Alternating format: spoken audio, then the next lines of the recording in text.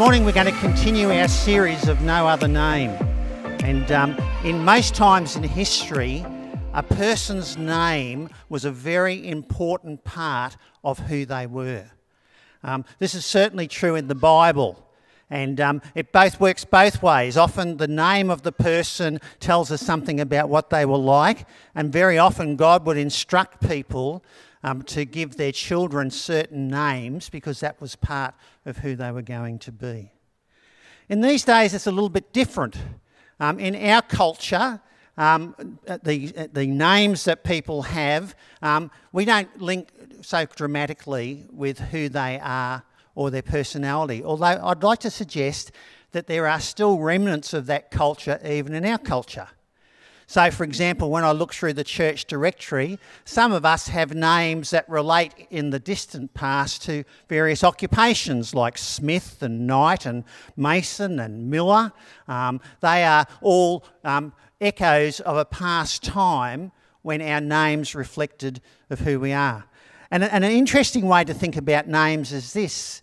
Whilst we don't place a lot of emphasis on the meaning of a name, sometimes when names have different connections to what a person is or what a person does, we stop and we think about it. Let me give you some examples. I remember years ago there was a politician named Jim Killen, and I just happened to be listening to the ABC, and he was talking about his history growing up in Dalby. And he said that he was the son of a dentist, and there was only 2 dentists in Dalby at that time. His dad, Dr. Killen, and the other one was Dr. Punch. And you know how we sort of, sometimes when we hear names, we sort of think, oh, there's a jar there. In fact, I broke a tooth years ago down the Gold Coast, and I was referred to a dentist, and his name was Dr. Yakimoff. And so sometimes we sort of just have those echoes of names. Works another way too. When I was a young school teacher, I went to Biloela. And I reckon that the principal of the school gave the staff jobs according to their names. So he would look at your name and then give you a job. So, for example, the lady in charge of home economics was Mrs. Cook. The lady who was in charge of the school lockers for the students, her name was Mrs. Keys. Now, I was Mr. Ball. You know what job I had? Sportsmaster. The only one that didn't quite match was we had a guy on staff called Peter O'Byrne, and I was sure he would be in charge of fire drill, but he never had that job. So names are interesting things. But as we look in our series on the Old Testament, so much that we know about the character of God comes to us through the names that he was given. And the names in the Old Testament carry through to the New Testament and help us so much to understand who God really is. And so today it's my privilege to share with you in terms of another one of the names in our series, Yahweh Jireh. And to look at the name of God, we've heard from other speakers that Yahweh was the personal name of God. It was how God was identified.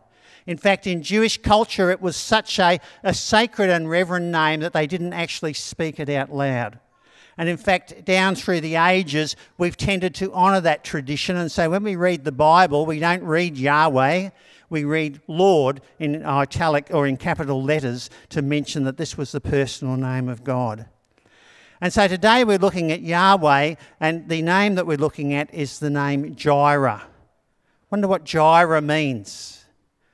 Well, if you're of a certain generation, you'll remember we used to have scripture in songs where we used to sing songs that would help us to remember scripture. And one of the songs we used to sing was called Jehovah Jireh.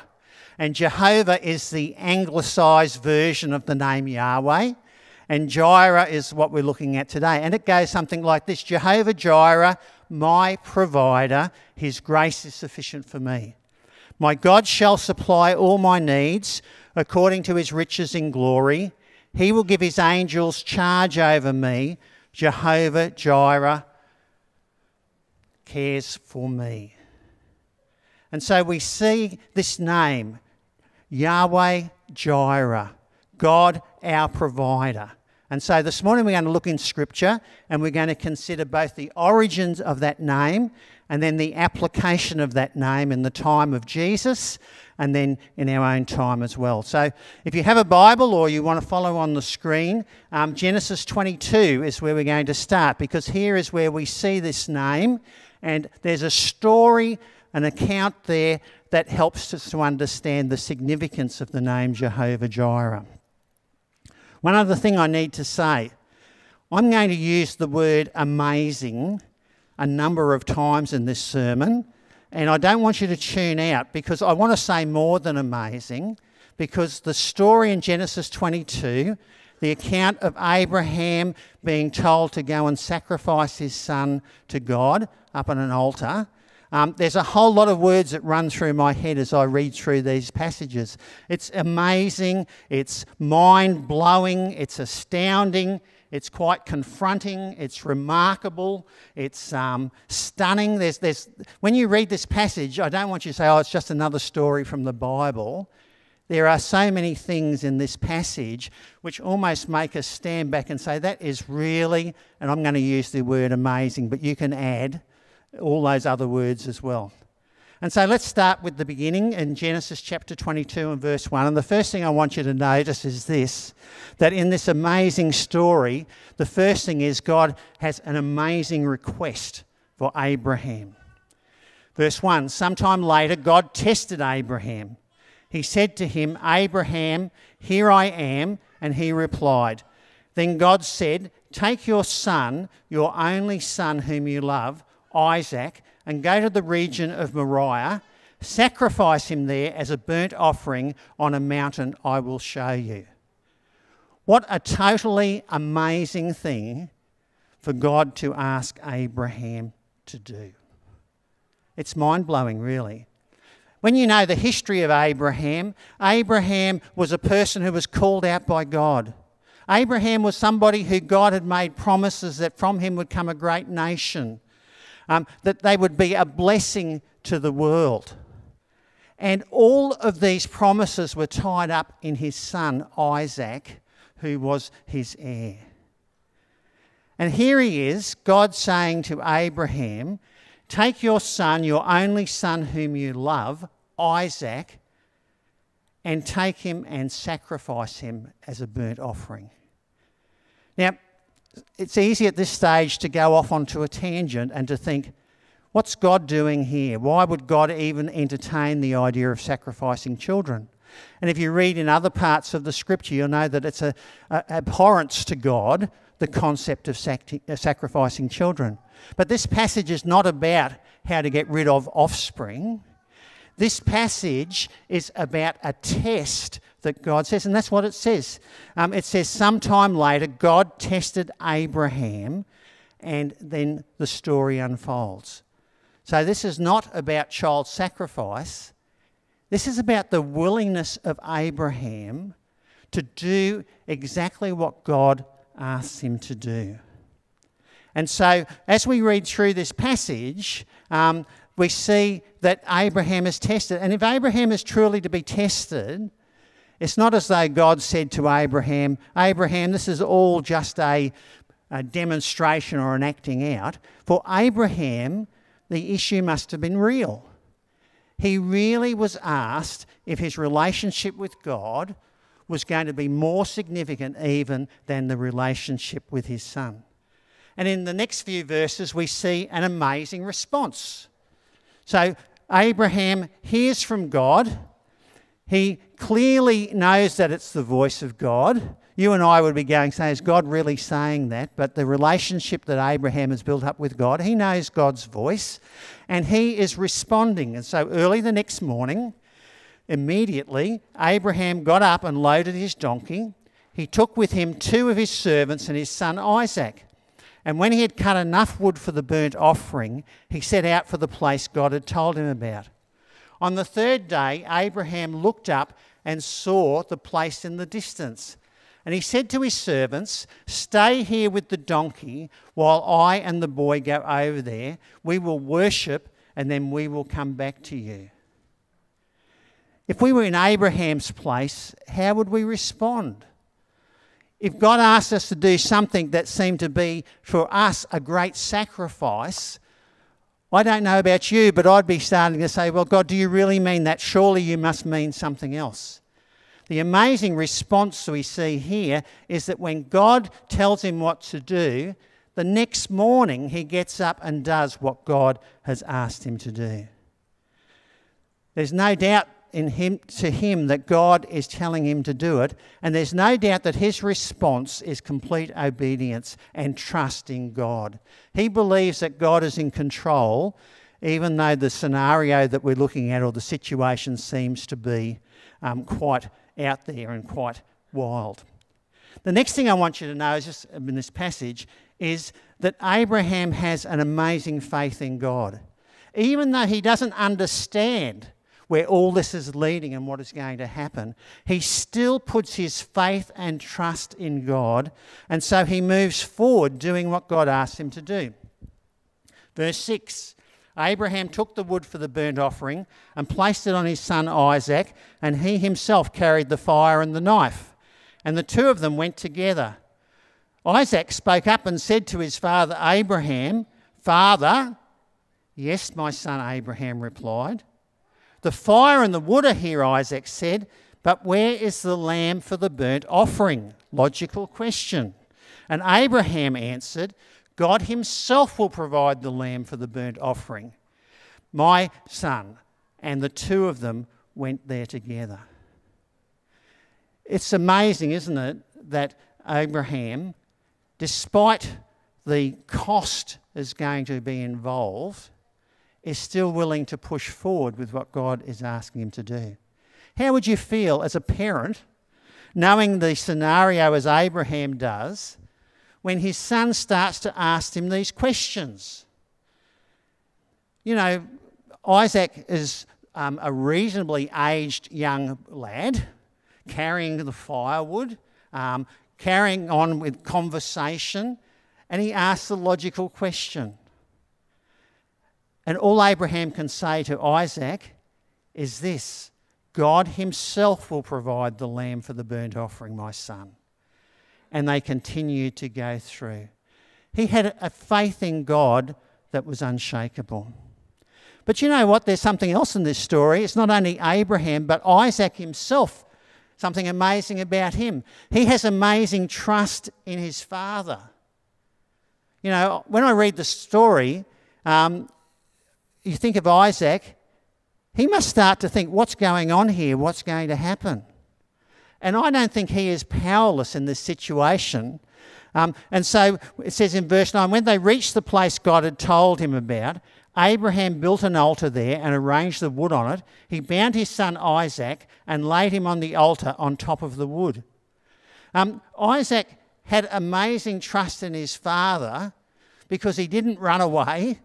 He remained in this situation which was just so perilous to his own life.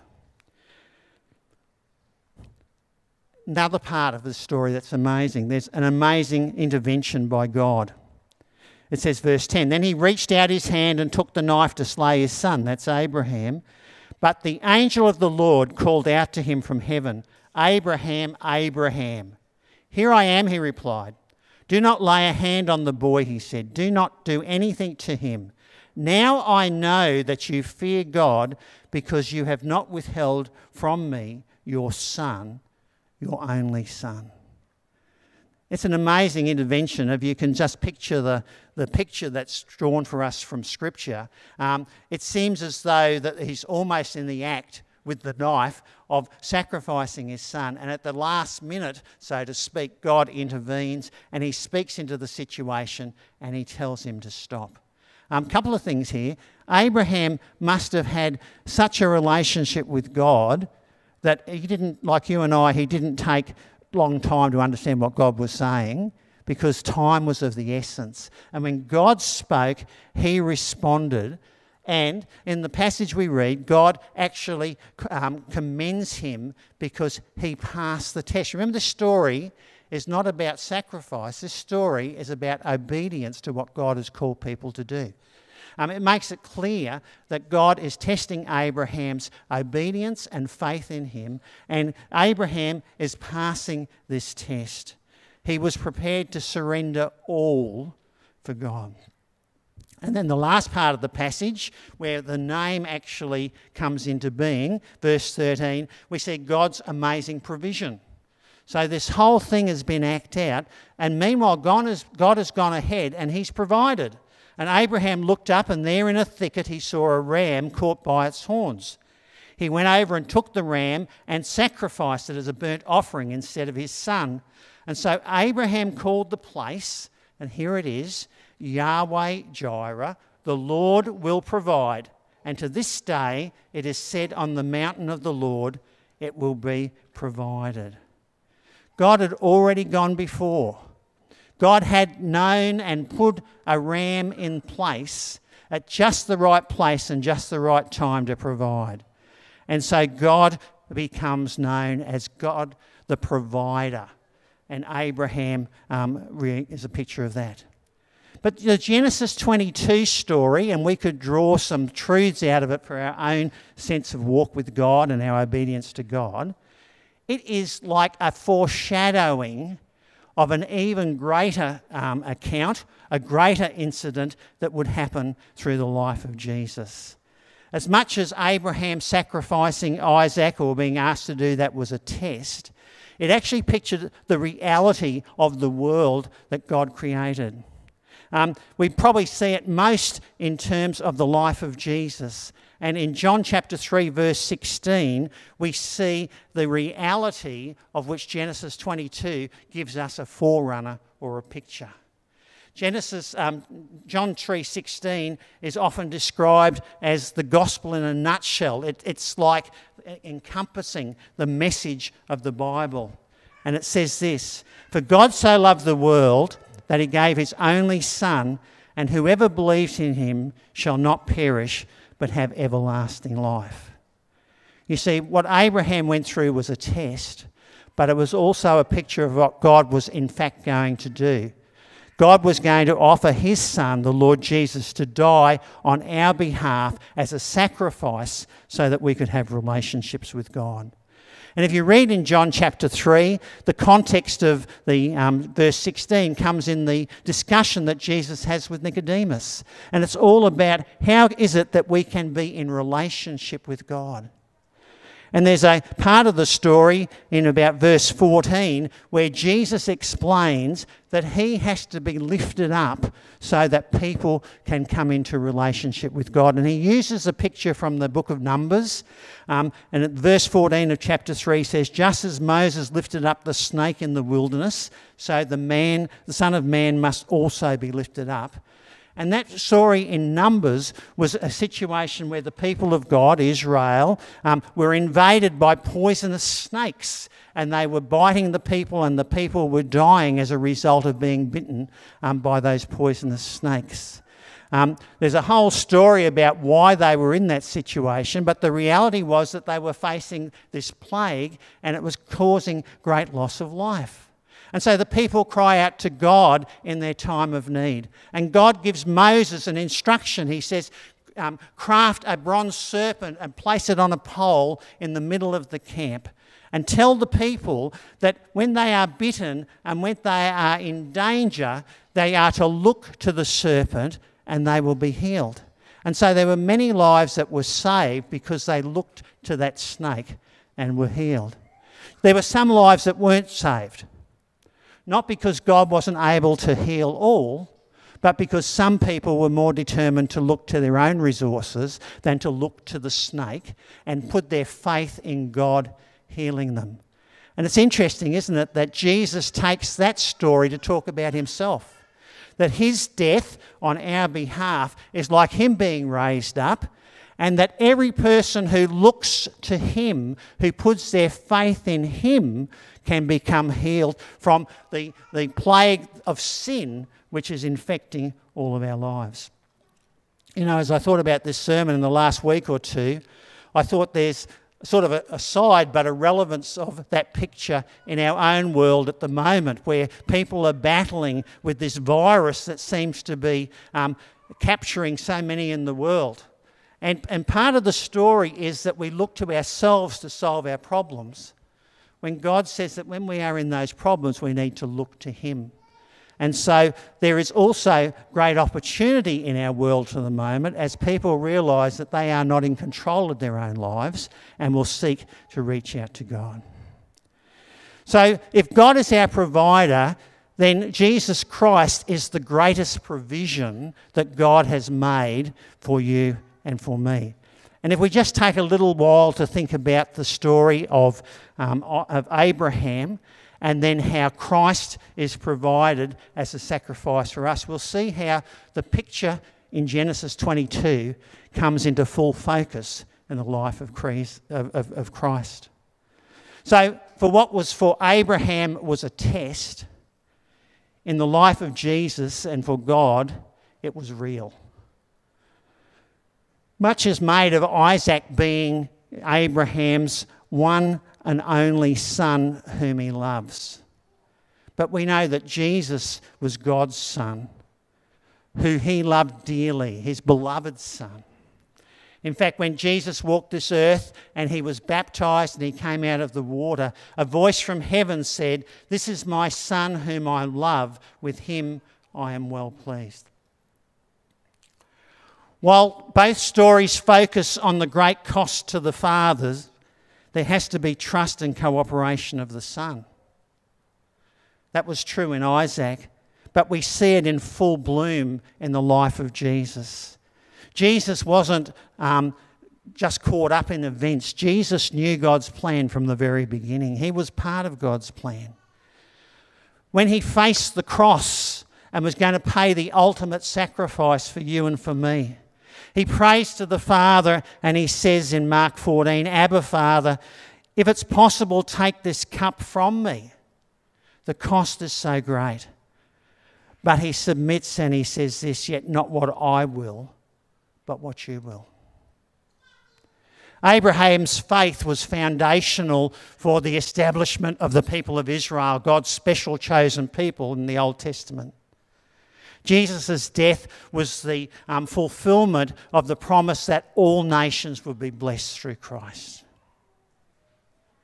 In Abraham's story, God provided. Yahweh Jireh provided a ram for the sacrifice. In the greatest events of all history, God provided a sacrifice in Christ on the Calvary for you and for me. And so when we think about this term, Yahweh Jireh, God is my provider. The greatest big picture that you can have is that his provision in Christ so that we might have a relationship with him is indeed him being Yahweh Jireh. John 3:16, "For God so loved the world that he gave his only son, that whoever believes in him should not perish but have everlasting life." So there is a big picture of God providing. But you know, there's an everyday expression of God providing as well. God is the great provider in Christ. But God, in his relationship with us, also wants to be our provider in each of our own circumstances and situations. God cares for our individual journeys. And I'm sure if we had time for people to give testimonies, people would be able to share times in their life where God asked them to do something and they had to step out in faith, not knowing how things would be provided for their journey, and yet God has been faithful in his provision. Let me give you one story of many. I sometimes, with a smile on my face, say that my wife Annette and I met at high school. That is true. I was the accounting, geography, economics teacher, and she was the math science teacher at Clifton High School. We were well into our 20s, but we did meet at high school. I spent the first 6 years of my working life as a high school teacher in the education department. And then during the last year of my teaching, God spoke into my life and indicated that he wanted me to leave my teaching career and to go and study at our Baptist college down at Brookfield as a response of faith in him. Did God call me to be a pastor? No, in fact, it was quite the opposite. I didn't have a sense of call that I wanted to be a pastor. but I had a really strong sense of call that God was saying, leave your job and go and study my word. And so for 2 years, that was the plan. I think Annette must have really loved me because my proposal was along the lines of, dear, we should get married, and then after a few months I'm going to resign my job and have no income and move down to the Bible college, and we'll live in the Bible college, and you can support us as you continue to teach and whatever. And she still said yes. What a blessing wives are as partners in being obedient to God. But this picture of God's provision came into focus, I think, because as I was finishing up, or towards the time when I resigned my position with the Education Department, I got called into the principal's office. Growing up in Inala, even as a teacher, you got scared when you get called into the principal's office. But he called me in and he said, Stephen, shut the door. And he shut the door and he looked at me and he said, Stephen, I just want to tell you, I think you're a fool. Beg your pardon? He said, I think you are making a very big mistake by resigning your position as a teacher, because you have wonderful prospects in teaching. You know, a few years and you'll work your way up through heads of departments and in areas in schools, and you could have a good career. And here you are putting all that aside to go to Bible college, and you don't even want to be a pastor. You're just doing it because God said it. And I guess I might have had an opportunity to go, well, maybe you're right, boss. Maybe I should be more careful and maybe I could serve God in some other way. But when God asks us to take a step of faith, then we need to take that step of faith, trusting that he will be Yahweh Jireh, my provider, and we don't have to have everything done in that way. The decision to be faithful to God has costs. But if we believe that God is calling us to do it, then we should step out and do it, trusting in his provision. Now, this is not uncommon ground if you are a follower of Jesus. In Luke's Gospel, chapter 12, Jesus talks to his disciples.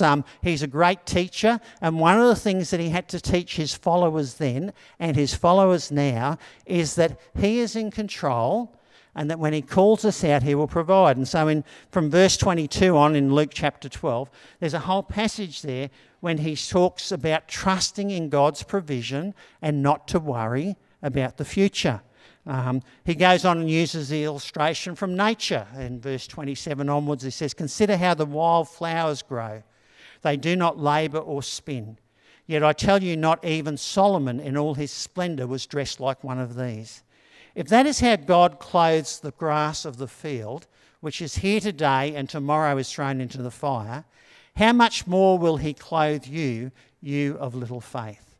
And listen to this, and do not set your hearts on what you will eat or drink. Do not worry about it, for the pagan world runs after all such things, and your Father knows that you need them, but seek his kingdom, and these things will be given to you as well." What a beautiful picture. That God is saying, when you put your trust in me, I will be your provider. I will be Yahweh Jireh. You might wonder what happened after 2 years in Bible college. Sometimes I think God has a sense of humour. After 2 years at Bible college, they were good years. We studied the scripture. At the end of the 2 years, I still didn't have a call to pastoral ministry as such, just wanted to be doing what God wanted me to. And so the Education Department, bless them, re-employed me. But they re-employed me as a consultant working out of regional office, gave me a lot more money than I would have had before, supplied a car. You know, I could have spent years working my way up in the system, and it was almost as God said, as you are faithful to me, you haven't missed out on any of the experiences in your career. And so I had lots of opportunities to serve God. After 3 years of doing that, I resigned and went back into pastoral ministry. That's okay. But God does provide what we need. And so this morning, as we come to reflect on this name of God, Yahweh Jireh, I think what we've considered about trusting God is to hold on to the reality that he promises that he will provide our needs. In fact, he says that if we put him first, then all these things, other things, will be added unto us. And I think there's two levels of provision. There's, if you like, the big picture, eternal level of provision. The provision of Christ as being our bridge between our own existence and relationship with God. And that is a wonderful provision. And for many of us, maybe we've already accepted that and said, yes, Lord, what you've done for me on the cross stands for me. I want to be in relationship with God through Christ. And so that's wonderful. But there may be some who are listening online or who are here today where even now you are still running your own life. You haven't given control, you haven't surrendered to him. And so when we say that God is our provider, we need to accept his provision. He doesn't force it on anybody. He waits for us to accept. That's the nature of a relationship, where we accept his offer of salvation. But as I was preparing, I also thought that there's probably another challenge. It's so easy in this world that we live in that we accept Christ's eternal provision, and yet when it comes to our everyday provision, we can be so distracted in providing for ourselves that we lose sight of allowing God to provide in our situation. Sometimes we can become distracted so that instead of hearing God's voice and stepping out in faith in what he wants us to do, we have a whole lot of reasons why we can't really do what God wants us to do, because we need to do things that will provide for our future. And so when we think about Yahweh Jireh this morning, we need to think about the fact that God says this: seek first his kingdom and his righteousness, and all these things will be given to you. This morning, as we conclude and as we come and share in worship and as we go out into our worlds where God has led us, there is no more important challenge than this: that we put our faith in God, that we accept his provision, that we hear his voice, and that we do what he asks us to do. And then we will have the privilege of seeing how our Heavenly Father provides for each of our needs. I'm going to ask the music team to come up.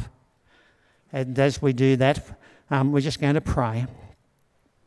Father, that old verse still echoing in my head: Jehovah Jireh, my provider, his grace is sufficient for me. Lord, I pray this morning that wherever we are located geographically, that, Father, we can say those words in the personal tense: Jehovah Jireh, our provider, your grace is sufficient for me, for us individually, for us as families, for us as a church. That, Father, we might hold on to that and we might see how you might work through the obedience of your people. And so, Lord, as we go into this world, we thank you for your provision. Even when we don't yet see where it's going to come from, we're going to put our trust that you will provide. And so, Lord, we commit ourselves to you in Jesus' name. Amen.